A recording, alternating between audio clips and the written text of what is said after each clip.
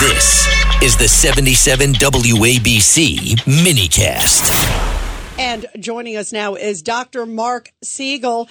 Dr. Siegel, it's great to talk with you. You wrote a really powerful column about Biden's fitness or lack thereof to stay in the Oval Office. Your thoughts, because you're a medical doctor, so explain.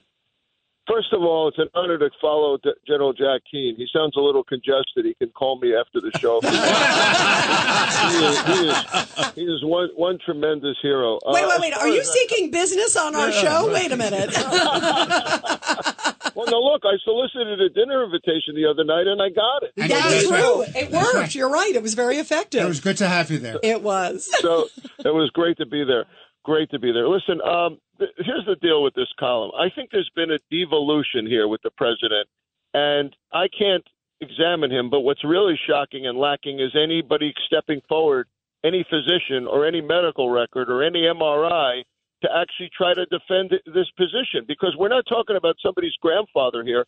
I mean, he is somebody's grandfather. We could be sympathetic and compassionate about that, but we're talking about somebody who reaches for the president of France and chooses Mitterrand, who's been dead since 1996. I ran this by my 100-year-old father, who knew right away when Mitterrand died. He knew when President Biden was vice president, to the year, and he's 100. So the point there is that it's not about linear age. It's about fitness, and it's about cognition. And neurologists have told me, and this is the most important thing, that as cognitive function worsens, long-term memory goes next. First, it's short-term. So you're seeing a change here that appears to me to be a worsening of memory, and memory is directly tied to executive function. These are not gaffes. Let's stop calling them gaffes. They're lapses. They're memory lapses, and they're tied directly to the ability to think and decide. And, of course, he's covering it up last night because the person that's losing it is the last to know. They don't want to admit it. They don't know it even, and they're going to maintain there's no problem. That's characteristic of this, as is the anger he showed.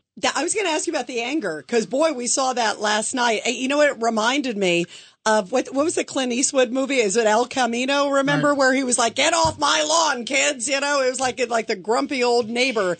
That's how he was to the press last night. I mean, it was very unpresidential. It was shocking. I mean, he was screaming at the press.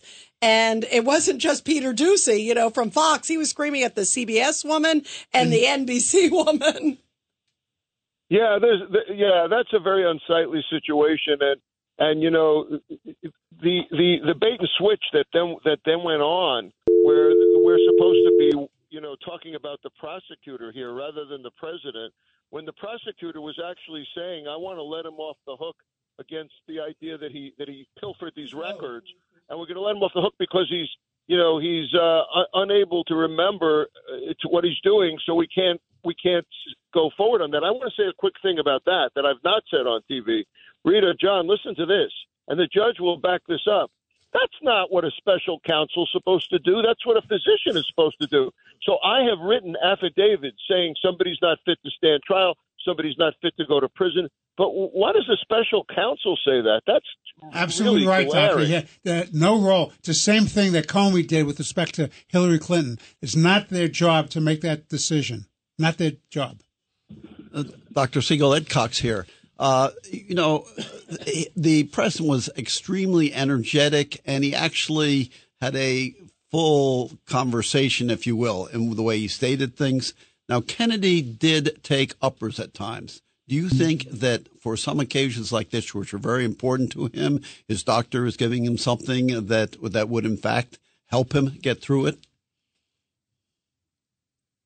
Dr. Siegel, we lost him. You know, you said the word Kennedy. He dropped off. John, it's the conspiracy. So, Rita, he's at the airport. Gran Torino?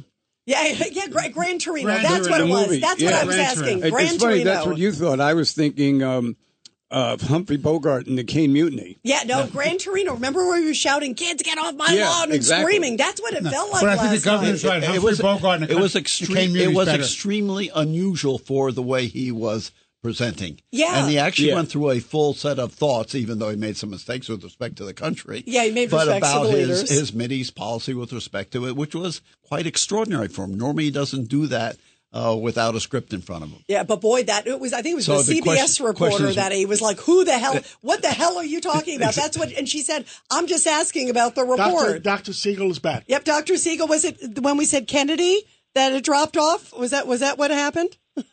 Yeah, you think that was somebody listening to our phone line here? I don't know. Yes, absolutely. So, The CIA has never left that, have they? So Ed, go ahead. so the question is, do you think that he is receiving some kind of upper like Kennedy received before major events or things?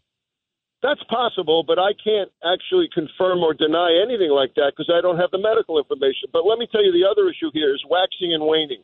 If you're losing your control or you're losing your memory or your judgment, it waxes and wanes.